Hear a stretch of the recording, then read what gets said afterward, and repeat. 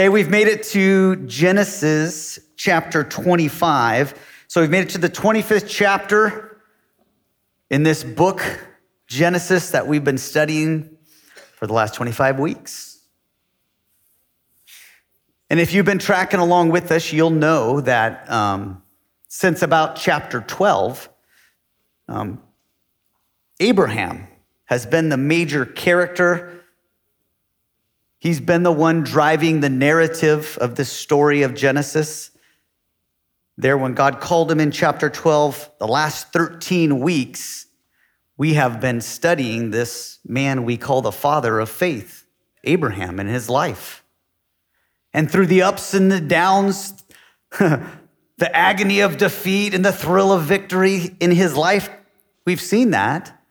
We've seen God remaining faithful to the man that he called, the man that he chose to make a special people, the Israelites, through.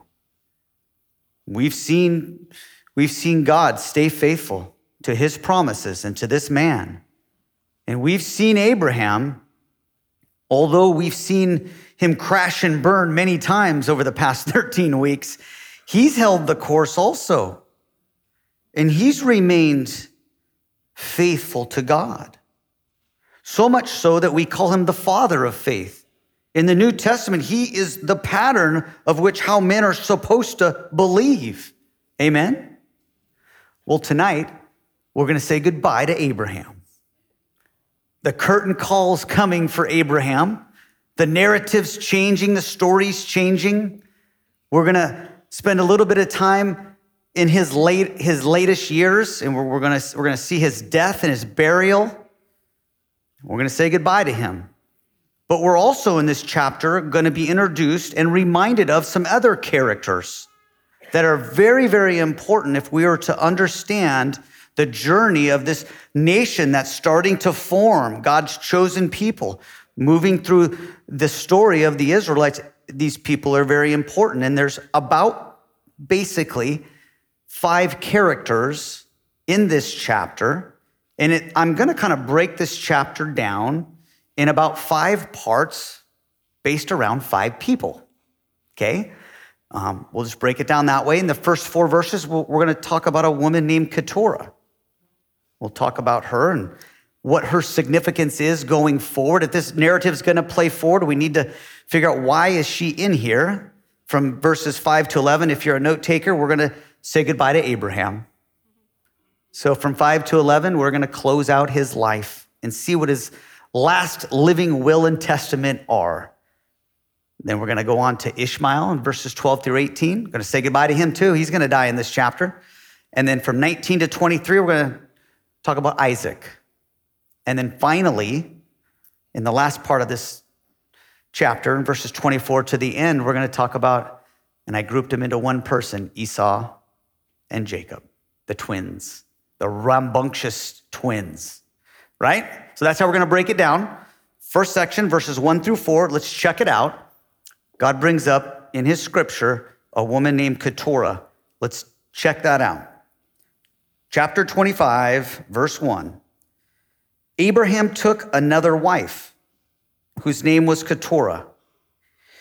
She bore him Zimran, Jokshan, Medan, Midian, Ishbak, and Shua.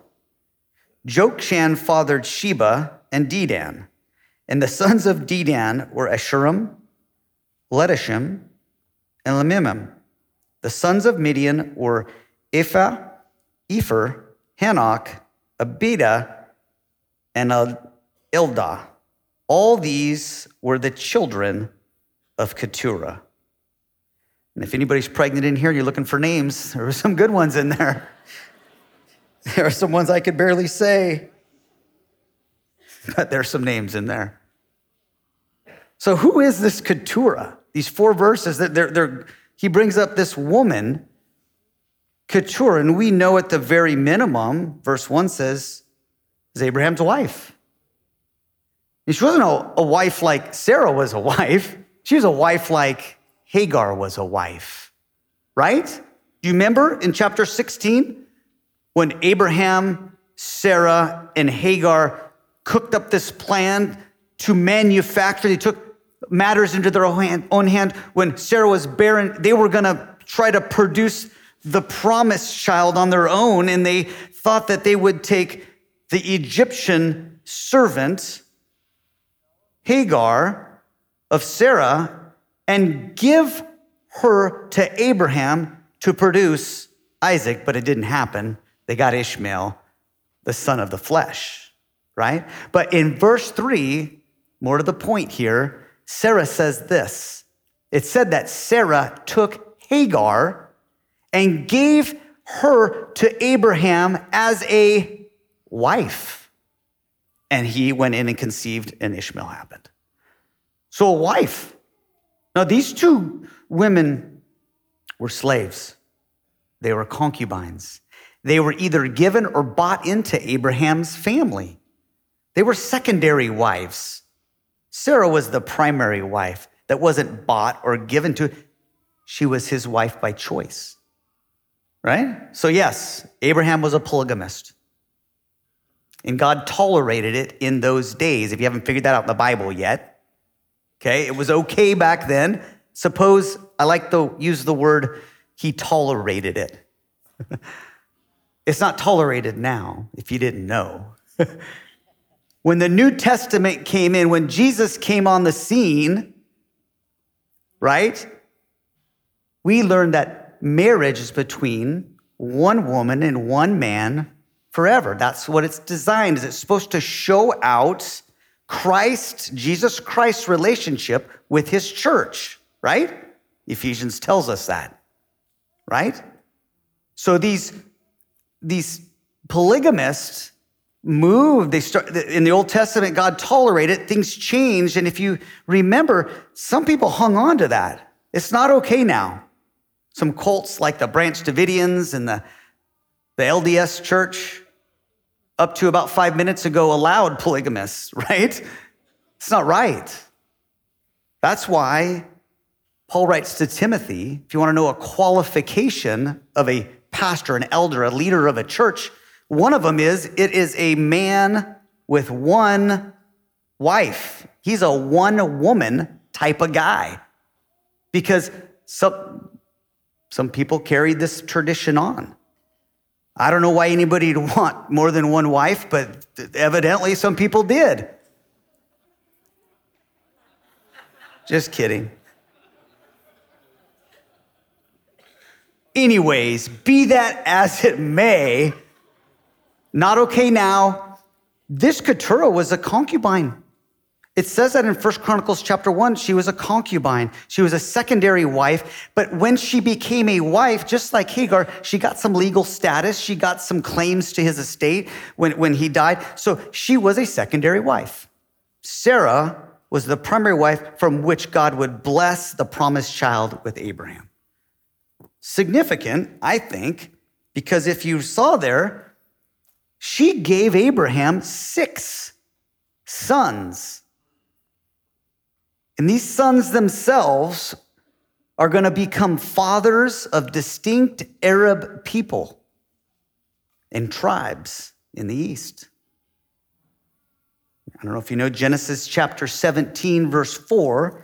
When we covered this, there God promised Abraham something. And let me read it for you. It says there in 4, this is God talking and promising Abraham something. He said, I have made you the father of a multitude of nations. I will make you exceedingly fruitful, and I will make you into nations, and kings shall come from you. That's more than just the Israel, what he's building. He said, out of you will come many nations. This is the fulfillment of that. Does anybody else seem it kind of significant that he used a concubine at the end of Abraham's life to fulfill his promise? That's quite remarkable to me. And out of all these people, you may recognize, and most significance, is Midian. You got to understand, at least the Midian, let's just take one of these sons and how significant they are. This guy, out of him grew a nation called the Midianites, right? Do you remember the Midianites? If you know your Old Testament, these guys they came from Abraham, but they were the thorn in the Israelites for a long time. I don't know if you remember Judges chapter 6. Right before Gideon, the judge comes on to snap Israel out of their funk. It says there as is the trend in the Judges, right? Israel did what was evil in the sight of the Lord, and then the Lord would give them over to these other people, so a judge would come and set them straight. And it says there in Judges chapter 6 that Israel was given over to the Midianites, that they were stronger, they overpowered the Jewish nation. And God allowed that to teach them a lesson. It says they were so powerful and had so many numbers that they had to live in caves in the mountain. And when they came down to try to plant crops or to raise animals, the Midianites would come out of the southeast. They would come up, and they said that their camels and their people were so numerous you couldn't even count them, it says there. And they would trample everything, and they'd have to start over. This is the fruits and the fulfillment, okay, of God's promise to Abraham that he would be a father of many nations. Kings would come out of him. One of them is this Midianite nation, the Midianites. Do you understand? God allows these people in the story of his people to teach them, to use them. He moves everybody. And the application of these first 4 verses might just be, God promises something, he's going to get it done. He promised him this. The fulfillment of that are these nations and these kings that will be ruling in the Arabian Peninsula. If this didn't happen, that wouldn't be fulfilled. So he fulfilled it right here. He made sure you and I knew that he's a faithful God who, when he makes a promise, he keeps it. He's the promise keeper and the promise maker. Amen? That's God. And he uses a concubine to be the most fertile of all. 6 sons to become kings. I find that quite remarkable. He uses everybody. It's his choice who he uses. His promises are yes and amen. So that's Keturah. When I think of Keturah, I think there's a lot of these nations you can parse out and you can study, but the Midianites are easy. We'll be talking about them all the way through the Old Testament. They were related to Abraham. Abraham fathered the Midianites through Keturah. Amen? The next person is Abraham. Let's check it out, verse 5 through 11. Abraham gave all he had to Isaac, but to the sons of the concubines, Abraham gave gifts. And while he was still living, he sent them away for his son Isaac eastward to the east country. These are the days and the years of Abraham's life, 175 years. And Abraham breathed his last and died in a good old age, an old man and full of years. And he was gathered to his people. Isaac and Ishmael, his son, buried him in the cave of Macbeth, in the field of Ephron, the son of Zophar and Hittite, east of Mamre, the field that Abraham purchased from the Hittites. There Abraham was buried with Sarah, his wife. And after the death of Abraham, God blessed Isaac, his son, and Isaac settled at Beer-lahai-roi. Abraham, he's the character in these verses, from Keturah to Abraham. And it says here, Abraham gave all he had to Isaac. Here, Father Abraham sets Isaac apart as the promised son, the heir, the one that he will pass down his patriarch to, that will be the vessel from which God's promises will flow when Abraham dies. Right? Genesis chapter 21, verse 12. A lot of these are just fulfillments of God's promises. Let me read it to you. God predicts this. You remember in that chapter, Isaac's both born, but he's younger than Ishmael. And when they wean Isaac, do you remember they threw a party? Do you remember the story? And you remember what Ishmael did during that? He laughed, disrespectful to the promised child. And it fired Sarah up. Sarah's like, this son will not share the inheritance with Ishmael. Send Hagar and Ishmael away. Remember? Send them away. And this deeply distressed Abraham. He had these two sons, right? And God said to Abraham in verse 12, God said to Abraham, be not displeased because of the boy Ishmael making fun of, being disrespectful, and because of your slave woman, Hagar. Don't be displeased. Whatever Sarah says to you, Sarah said, send him away. Do as she tells you, for though Isaac shall your offspring be named. It's through Isaac. Give everything to Isaac. Isaac's going to carry on for you, Abraham, not Ishmael. Send him away. And you remember, if you remember the chapter, they gave her some water and some food and said, bye-bye. So Abraham here obeys God, shows his obedience, and he gives everything to Isaac, makes him the heir. He would get it all, both materialistically and spiritually, more important here. There was a spiritual inheritance coming. All those promises of the promised land and all the people, everything God promised to Abraham would be now promised to Isaac. He set him aside, everything except, if you caught it, some token gifts to the sons that we just mentioned. It says there, but he gave gifts to the sons of his concubines, but they sent them away. So all these people, 6 sons that we mentioned in verses 1-4, plus Ishmael, that's the concubine's sons, 7 sons. He had 8 in total, Isaac being the promised one. He gave them some gifts. Again, concubines, but they were wives. They had claim to some things. He gave them a token gift and sent them away, setting up Isaac to be free, to be the patriarch, the head of the house. He wasn't going to have to compete with any of these. He sent them away. Set apart Isaac to be the head spiritually and practically. He sent them eastward to the Arabian Peninsula, east of the Promised Land, clearing the way for Isaac. Set him apart. He would be the one that would be blessed. Isaac and Isaac alone is the first thing he does in this section. Sends him away, gives the inheritance to Isaac. It says that Abraham then breathed his last breath at 175 years of age. Awesome.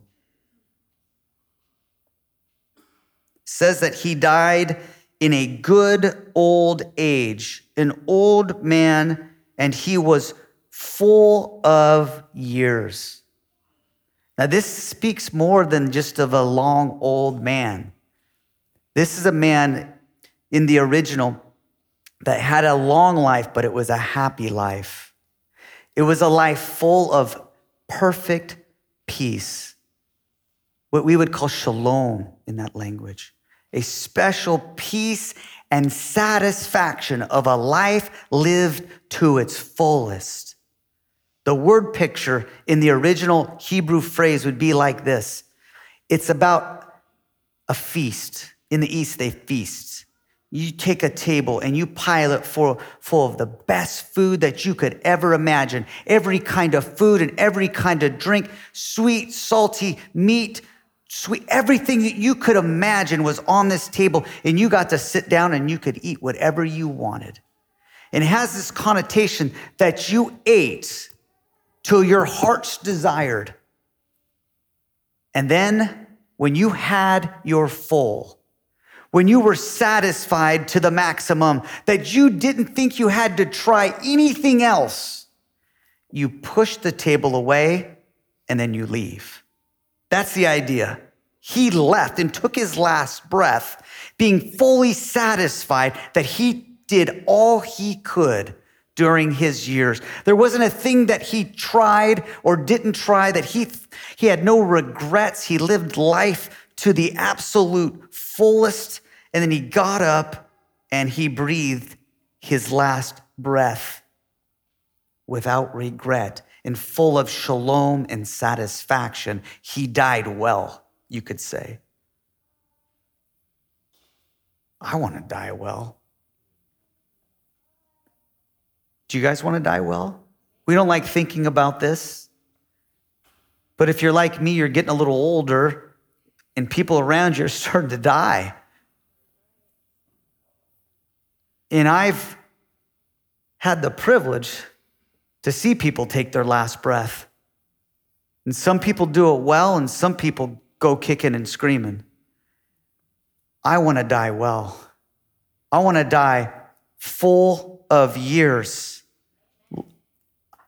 Not only age-wise, if God takes me tomorrow, I want to be able to push my table away and go, I have no regrets. I'm satisfied. I have peace in all of my relationships. Listen to me now. You don't know how many breaths you get. And if there is something in your power, if there's something in a relationship that you have to clear, I would recommend to cut it the heck loose. You should cut it loose to the Lord.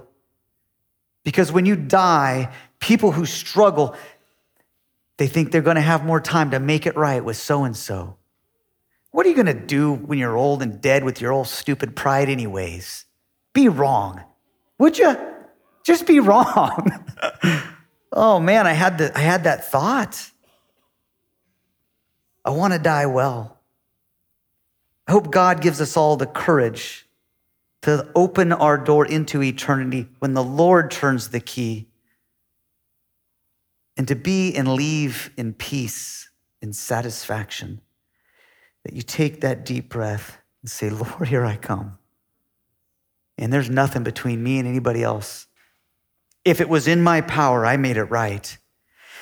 And you breathe your last breath. You know how many people die with something between their sons and their daughters? It ought not to be that way for Christians. I'm telling you, we're all going to die unless the Lord comes back.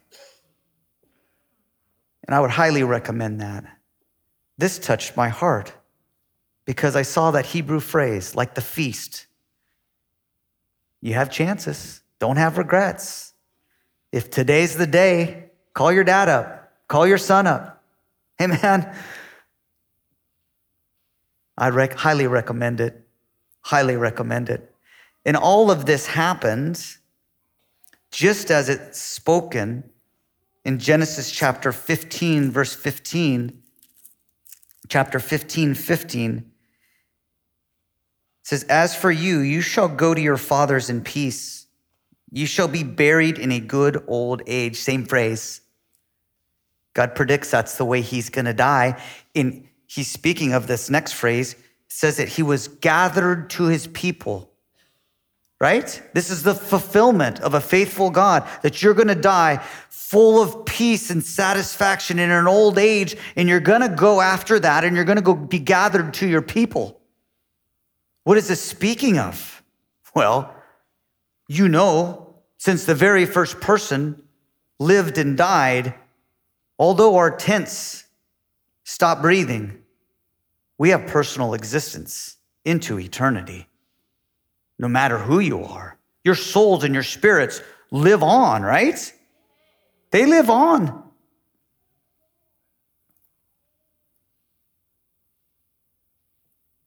And Abraham, when he died, he went where all the Old Testament saints went. Do you know this place? It's called Sheol. That's what they called it. And he went to be gathered in a specific compartment of Sheol called paradise. That's where he went in the Old Testament. Or sometimes later it's called Abraham's bosom or his side, because it's where Abraham went when he died, right? Jesus hasn't came on and resurrected for the final time, went back up to heaven for the last time to set up heaven. That's where the Old Testament believers went. He went there and he gathered there. And it's a great study. If you want to study Sheol, it's awesome. One compartment's called paradise or Abraham's bosom, but there's another compartment called Hades, and it wasn't a good place. It wasn't a spot of comfort in paradise. It was a spot of torment. Do you remember the story in, what was it, Luke 16? This is where you can study this, and it's an amazing story. It's the story of the rich man and then the poor man Lazarus. Do you remember the story? There was one man that was really rich. He wore purple. Purple back then was a sign of this guy had money. He had money.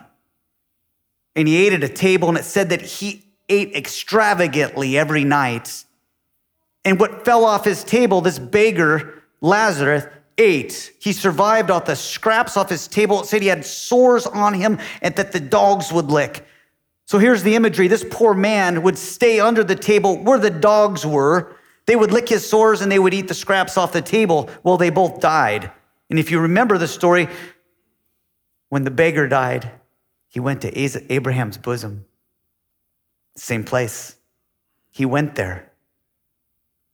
But when the rich man died, he went to Hades. And if you remember, the rich man looked across a big chasm, a gulf, remember? And he saw Lazarus. He saw the poor man, and then he saw Abraham. He's like, hey guys, he said, Abraham, will you tell Lazarus to dip his finger in some water and put it in my mouth?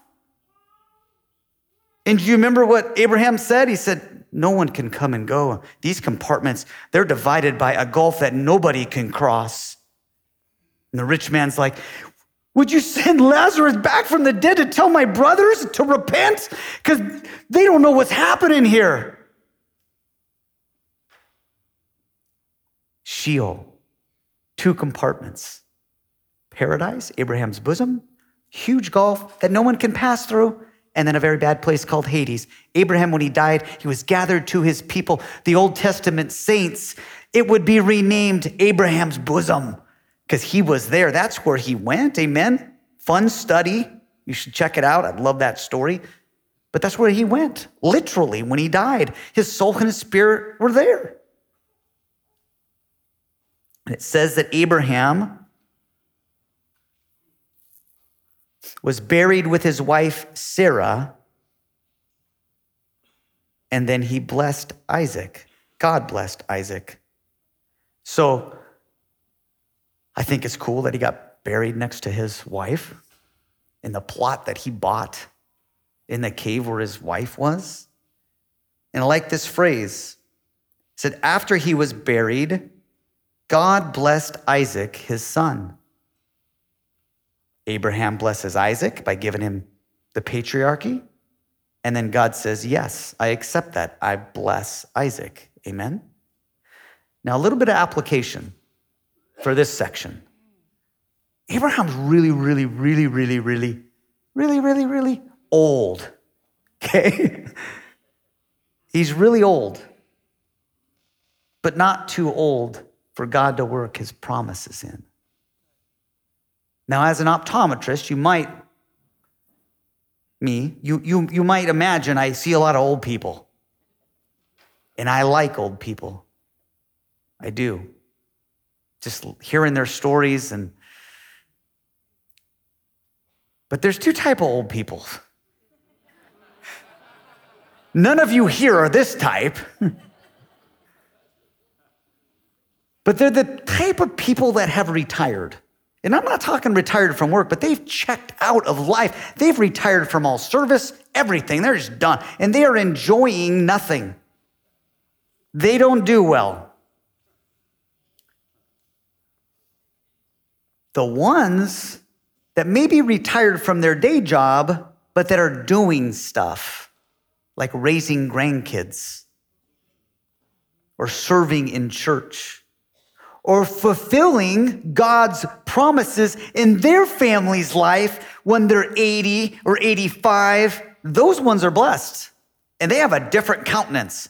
They even see better. I'm not kidding you. They're awesome. Right? Maybe I like old people because I'm becoming one of them. I don't know. But here's what I know. If you are alive today, and you may not feel like you're alive, but if you're drawing breath, I don't care how old you are, God is not done with you. Not even close. Otherwise, the Lord Jesus Christ would go click and you'd go be with your people. You'd go to heaven and be in the presence of Jesus Christ.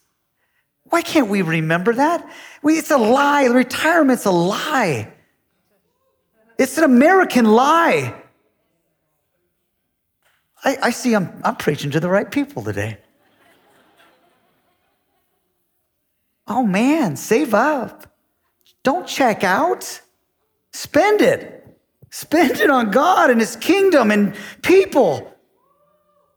I just feel like we lose it sometime in America. We put all these time in, I'm just going to check out. I'm done. I burnt myself out at the factory. But if you have breath in your lungs, he's not done with you. Here's proof of it right here. God did really good work with Abraham when he was old. Really good work.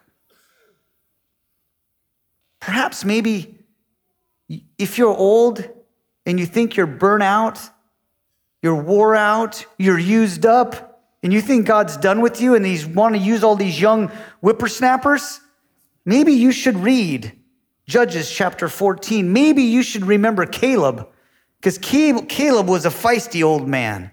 You ever see Secondhand Lions? You ever see that movie? Those two old, that's Caleb. He's going to fight to the end. You may remember that story. Caleb and Joshua were the only two spies. They were 40 years old at the time when they went into the promised land, right?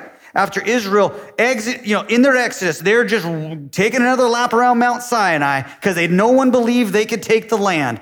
They went down to spy off first, and all the spies said, it's a great land, but there's giants in the land. And we're like grasshoppers and, ooh. But two of them, Caleb and Joshua, what did they say? We can do this. Let's go in. This is a good land. God will give us the victory. They were overruled, but guess what? I don't know, maybe 50 laps later, I don't know. It was 45 years later. Caleb is 85 years old. Joshua taking him, crossing that river, going into the land of milk and honey. And do you remember what Caleb said?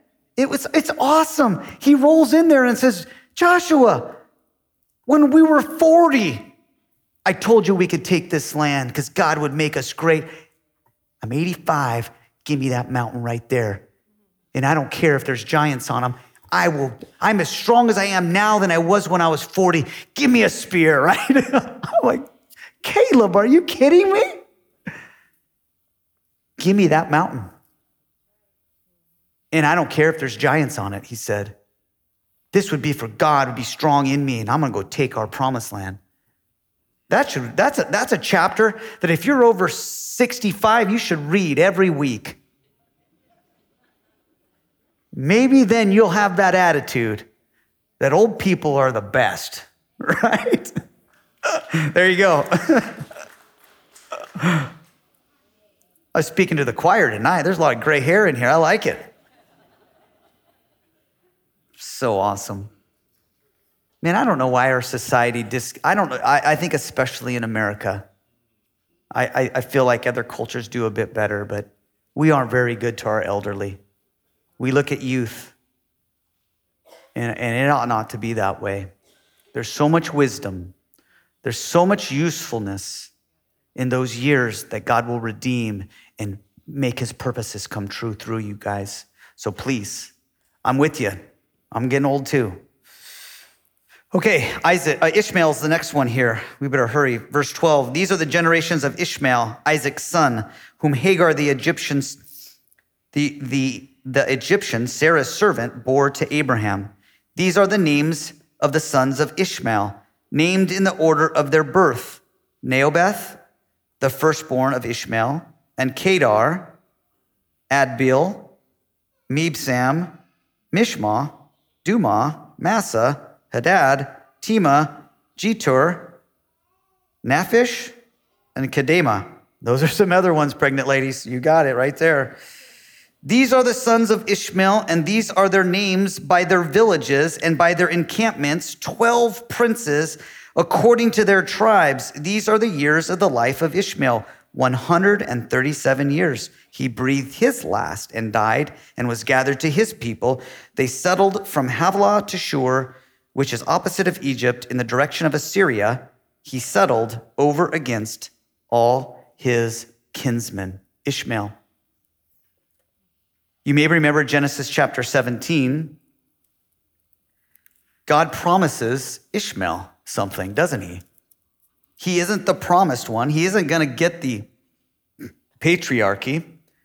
God's not going to bless through Ishmael, but he's going to get something. And in chapter 17, verse 20, God says this, "As for Ishmael, I have heard you.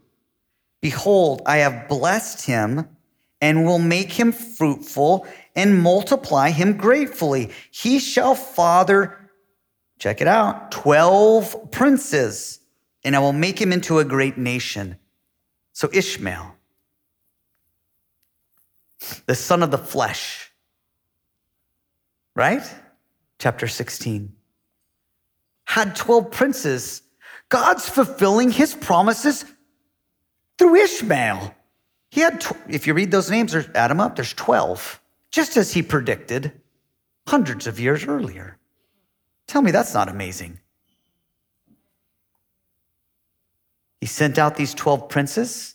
They represented tribes. They settled in the east towards Assyria in the Arabian desert.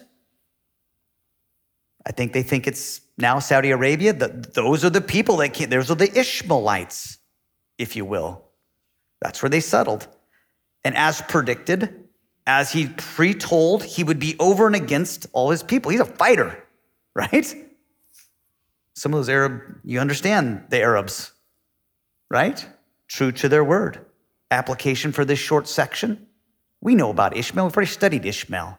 He dies here. We say goodbye to him. His story is over. His people are going to live on in the Arabs. But God's even faithful to him. And this is remarkable to me. You think Jacob's the good one, right? Or Isaac's the good one. God had something for him. And for some reason, he allows the Arab people into the story of history. Maybe he uses them against his people to get what he needs out of them. I find it quite remarkable that he blesses even Ishmael, not a promised child, but a fleshly child. The next section, we move to Isaac. Verse 19. These are the generations of Isaac. This section is dominated by Isaac, Abraham's son.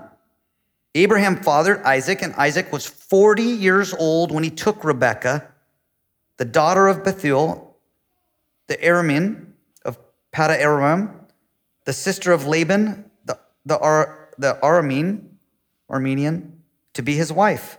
And Isaac prayed to the Lord his wife because she was barren. And the Lord granted his prayer, and Rebekah, his wife, conceived. And the children struggled together within her. And she said, "If it is thus, why is this happening to me?" So she went to inquire of the Lord. And the Lord said to her, "Two nations are in your womb, and two peoples from within you shall be divided. And one shall be stronger than the other, and the older shall serve the younger." Isaac. It says here that he was 40 years old when he married Rebekah. You remember that last chapter when they got married? So he was 40 years old when that happened. She was barren, so Isaac prayed to the Lord for his wife, and the Lord answered his prayer, and Rebekah conceived. If you read ahead a little bit, you'll find out that when she conceives these twins that we're going to get to, he was 60. So they're married. She's barren for 40 years, at least 39 years. She's barren. In other words, Isaac prayed for his wife for 40 years. Come on, that should shame every husband in here. Right? He prayed for 40 years. That's powerful. Prayers are powerful. For 40 years, the consistency and the discipline to pray within God's will, because he didn't give up. He kept praying, and he kept praying for 20 years. And by the way, have you ever thought of why the trend is repeating itself? Why Rebecca is barren? Sarah was barren. Those were the two that were going to give children that were going to carry on and form this great nation of Israel. Do you ever think about why were they barren? I mean, the concubines are popping them out like nothing. Have you ever thought that maybe it's so you could see the hand of God in those pregnancies? That it would give a whole new meaning to these ancients of immaculate conception, right? That this is divinity here. Listen, the hand of God's written all over Rebecca's body, all over it, all over Sarah's body. These women were barren for years and years and years. But yet God did a miracle to prove us that grace is grace, and what's done in grace is done graciously. It's not done naturally. This is the idea here. Yes, pray consistently. But Rebecca was touched by divinity, and she conceived. And God used Isaac's prayers to make this happen. It was powerful. And I don't know if you caught it, but Rebecca, she got pregnant, but she got really pregnant. And if you saw it, it said she got really pregnant. Her inside of her, there was two people struggling. Maybe the first twins, I don't know, probably. She said, "Why is this happening to me?" Maybe a translation would be better rendered like, "If it's gonna be like this, I wish I never were pregnant." Any woman ever said that? I think what was going on in her stomach, obviously, was turmoil. These two twins were at odds with each other, and even in their womb, they were like going at it, right? And so she's like, what is going on? And did you see what she did? When there was trouble in the stomach, in her womb, and it wasn't normal, no doubtedly she had helped with childbirth. She knew what was normal. This wasn't normal. She probably asked all the ladies, is this normal? They're like, this isn't normal. And what she did was, it said that she prayed. She sought the Lord. Something's not right. What do I do? This is a godly woman. Not from, if you know her story, she's not from a family that would pray. But she did. She prayed to the living God, the God of Abraham. Said that she prayed to him. Isaac prayed to him. And do you know what happened is that he answered her. If you read it, it says that, yeah, there's two nations inside your stomach. You're going to have twins. There's two of them in there. And later we'll find out their names are going to be Jacob and Esau. And they're at odds with each other. Two people will be in there and they'll be at odds. They'll be divided one from another. One's going to be stronger than the other one. And the younger one is going to rule the older one. Twins, two boys. We'll see Esau and Jacob. Through them, two nations will be born. Obviously, you know Jacob. Through him, his name, God will change his name when he grows up a little bit to Israel. Wow, that's a nation, right? Obviously, nation Israel. Esau, later we'll see he drinks some red soup, so they nickname him Edom. He's going to be the Edomites. Two nations inside her belly. And God says this, the younger one is going to rule the older one. Why? I don't know if you've thought this, but why was it Jacob to be the heir over over Esau? Why is this? They're not even born yet. It's obviously, if you read Jacob's story, not because of the superior merit of Jacob over Esau. It's not because God looked through the spectrum of time and saw that he'd be a really good person. It was God's sovereign prerogative to choose Jacob. And in here, you see the doctrine of God's choice. His sovereign prerogative to pick who he wants to pick. And it was to overrule the custom of the day. The elder son would always get the inheritance, would always get the patriarchy. It wasn't him. For some reason, God chose Jacob. And you might ask why? And my answer would be, it was the same reason why Abraham got picked instead of his brothers up there in the Ur of Chaldeans, making his idols with his brother. God picked Abraham. He picked him. Not because he was a super good dude, but because it was his divine sovereign prerogative to choose who he wanted to choose, and he chose Abram. It's the same reason he picked Isaac, not Ishmael, right? It's his choice. And I might add, it's the same reason why he picked you instead of your unsaved neighbor. Yeah, I said it. He chose you before the foundation of the time. And you can fight that all you want. But God's sovereign providence, his choice is his choice. And I know people don't like this. What about free will? Yeah, I believe in free will too. But it has limits. God chooses who he chooses. And if you want a chapter on this, it might be pretty enlightening to you. It's Romans chapter 9. It talks about God's sovereign choice. In this story, he brings up, Paul does, to explain God's picking or choosing you and I before the foundation of the time.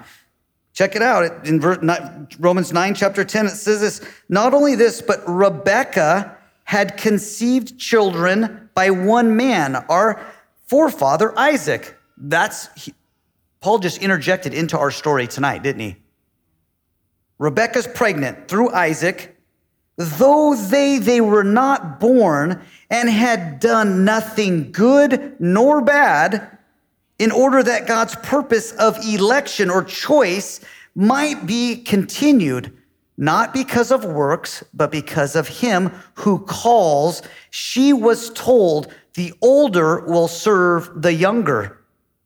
As it is written, Jacob I love and Esau I hate. What? That's what God said. Evidently, God is the first hate speaker. And this hate word isn't he wants to kill him or let him die. This is the hate word of Esau repulsed him. Literally, that's what it means. I loved Jacob. Esau repulsed me. As we'll see, it's because he had no bent towards spiritual things.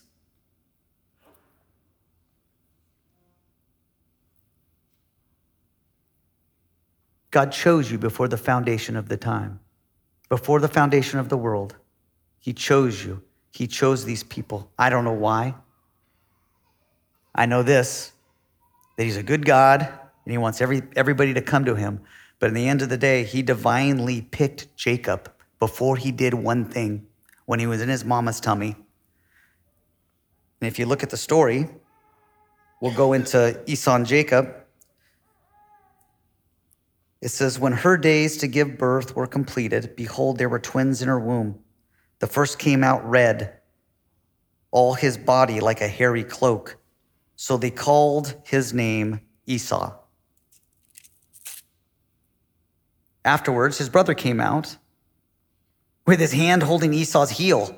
So his name was called Jacob. Isaac was 60 years old when she bore them. And when the boys grew up, Esau was a skilled hunter, a man of the field, while Jacob was a quiet man dwelling in tents. Isaac loved Esau because he ate the game, but Rebekah loved Jacob. So Esau, he came out. He was hairy and red. So they named him Hairy. That's what Esau means. Very, very unique. He was rough, aggressive, outdoorsman. He was Isaac's favorite because he went and killed stuff and he liked to eat what he made. Jacob came afterwards and he came out holding his brother's heel. They were still fighting. Heel snatcher is what he was. Quite literally means usurper or overturner. Someone who supplants. He seemed to be more calculated, more amicable, more agreeable, and then he'd snap your heel. Some people would say tricky. I think he was a wrestler. That's what I think. If you remember in chapter 32, we're going to see him wrestle on the Lord. Jacob was a wrestler. And at the heart of him, he wrestled and he was a heel picker. And let me tell you, someone like me who I've wrestled at the highest level, getting a heel pick isn't easy. There's a couple of ways to get someone's heel when they know you want it. One is you can be blazing fast. And at the highest level, everybody's pretty fast. So very few people can do that. The other way is you gotta be tricky. There's a man, famous wrestler named Dave Schultz, and he wrestled in Russia when Russia was the Soviet Union, and they gave him a nickname. He is Jacob. They called him Sly Fox. He's the Sly Fox. They gave him furs. Every time he wrestled, he was super slow, not very strong, but he was tricky. And he was called and nicknamed by the Russians the Sly Fox. That's how Jacob gets heels. He's a Sly Fox. And we'll see him do that in the last section here. Last few verses. Esau sells his birthright.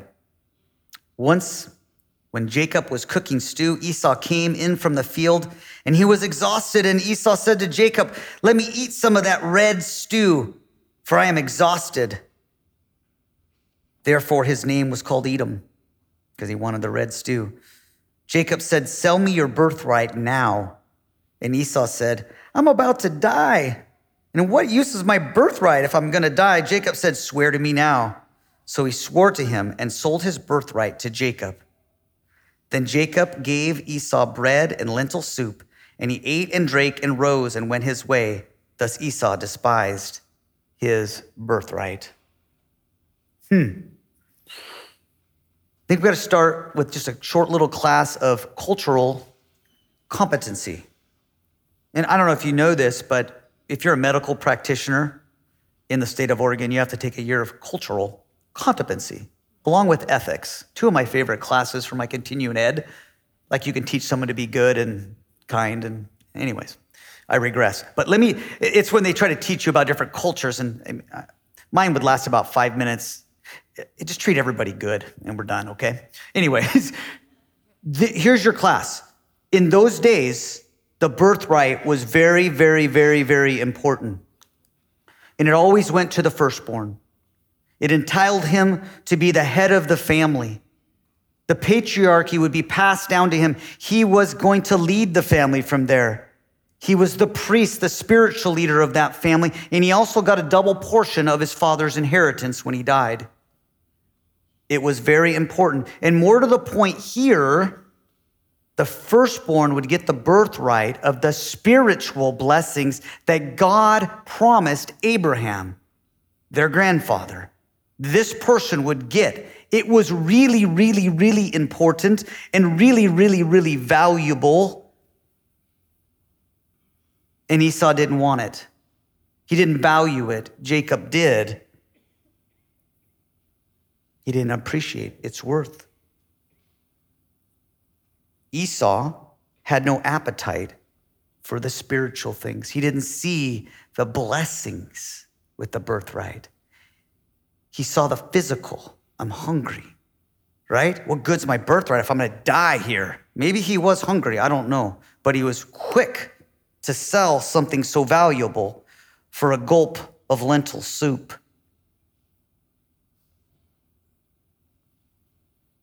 He was of unholy character. That's why he repulsed God. And this is one of the scenes that I think gets God to say that. In Hebrews chapter 12, man, it's dark up here. I'm not gonna lie to you. I might have to put my glasses on like Pastor Matt. 12:16. Writer of Hebrews calls Esau immoral and unholy, who sold his birthright for a single meal. He didn't care about the deeper things. He cared about his gut. That's what he cared about. Jacob, because of this, snatched it, took the opportunity. There's a lot not to like about Jacob. Some people say he tricked him. He kind of did. I don't like this scene, to be honest with you. And it reminds me of a quote from Spurgeon. He said this. The lady came up to him and said, I don't think it's right that God, I can't appreciate that God said he chose Jacob in the womb. I don't like that. That's not fair. I don't like how he loved one and hated the. That's not fair. And Spurgeon said, I don't think it's so remarkable that God didn't like Esau. I think it's remarkable that he loved Jacob. Right? He should have just given his brother a drink of soup and talked about it, right? But he didn't. He tricked him. He took advantage of it, but he valued it. He valued it. And that's to his credit. He fought for it. He wrestled for it. He heel-picked for it because he thought it was valuable. And one thing I tell my son who wrestles at a college level, when I talk to him, sometimes I try to fire him up. I say, hey, Gabe, listen, no one's going to give you anything. You're going to have to go out there and take it. And if it's valuable enough, you'll put it all on the line and you'll go take it. And at least to Jacob's credit, he went out and took it. That's to his credit. He valued it. The way he got it, I don't think it was so honorable. But listen, the application here before we finish up here is that are spiritual things important to you and to me? Let me just stick it to you that way. Are we just so blinded by the material? Paying our bills, moving on, right? Are they important? I got the sweetest text from my mom today. And it said something like, if your dad dies before me, would you pick me up on Sunday so I could worship with you? I go, and then there was a bunch of emojis. I can't believe old people emoji. They emoji so much. That's somebody who's thinking about spiritual things. Can I worship with you when my husband dies? Amen, right? Amen. Father, thank you for this chapter.